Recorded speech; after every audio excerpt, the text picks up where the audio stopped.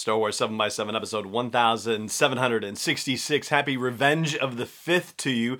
Today I'm going to share with you the interview that I did on CTV News in Canada, where I got to talk about the declaration of May the 4th Day in California, as well as The Mandalorian, and in which I thank Canada for starting the first organized Star Wars Day.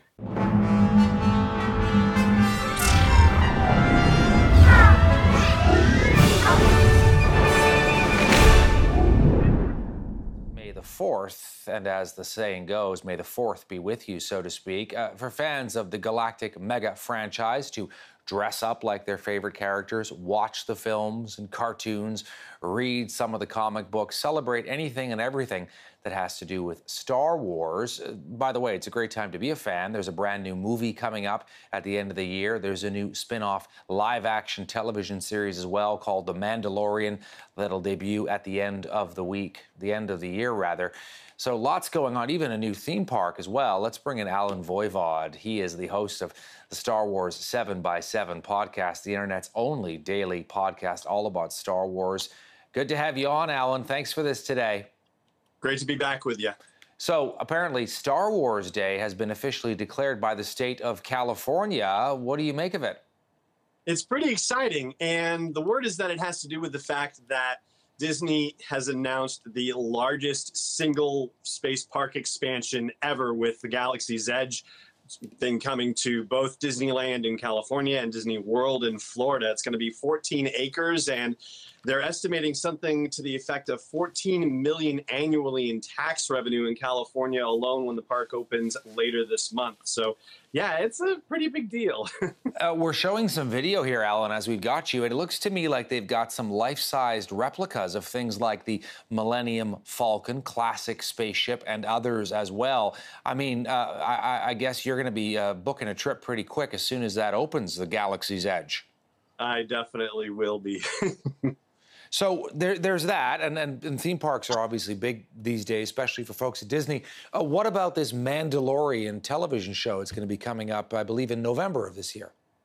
Exactly. So Disney has its own streaming service that will be debuting on November 12th as a competitor to Netflix, and they are launching with a lot of content across all of their brands, including Pixar, including Disney itself, and Marvel, as well as Lucasfilm. And The Mandalorian is one of those pieces. It's a live-action TV series that will be 10 episodes, and it's one of the most expensive television shows that will have ever been produced at $10 million an episode.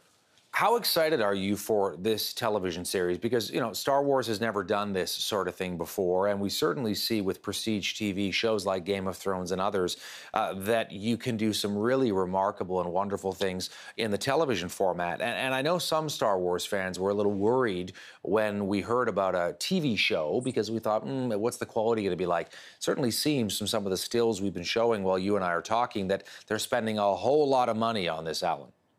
Absolutely. And additionally, they showed some initial footage from the show at Star Wars Celebration Chicago, which is the very large Star Wars convention that happens every year or two. That was earlier in the year, in April, and the footage so far looks absolutely fantastic. It's set a few years after the events of Return of the Jedi, what's commonly known as the original trilogy. And it's a lawless frontier kind of situation. So it's being described as a bit of a Western, a bit of a samurai kind of inspired series, and with a cast of people who are not your garden variety heroes. In fact, probably better described as anti-heroes. Yeah, and we also know that there's going to be a new cartoon show or an extension of Star Wars: The Clone Wars, very popular cartoon show. They're going to bring back another season for that. What about the film at the end of the year, The Rise of Skywalker? Because this is, if I understand it, the 9th and final film, Allen, in that whole saga that began back in 1977.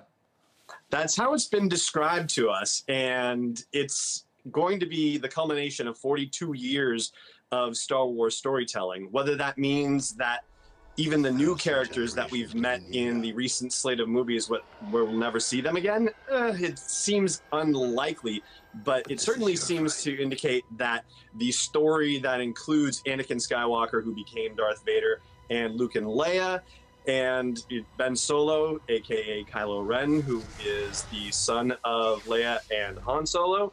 It seems like that particular storyline, that particular familial line, their story will be finished with this new movie in December. All right, so tomorrow is May the 4th. I've got to ask you, as a longtime Star Wars fan, when you see all this kind of stuff coming, you know, film and then a new TV show and theme parks, what goes through your mind?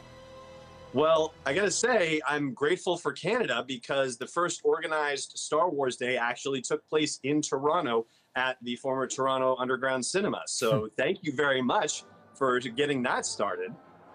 Allen Voivod joining us. He is the guy behind Star Wars 7 by 7, the only daily podcast dedicated to Star Wars. Happy Friday, and of course, happy May the 4th to you, Allen. And may the 4th be with you as well.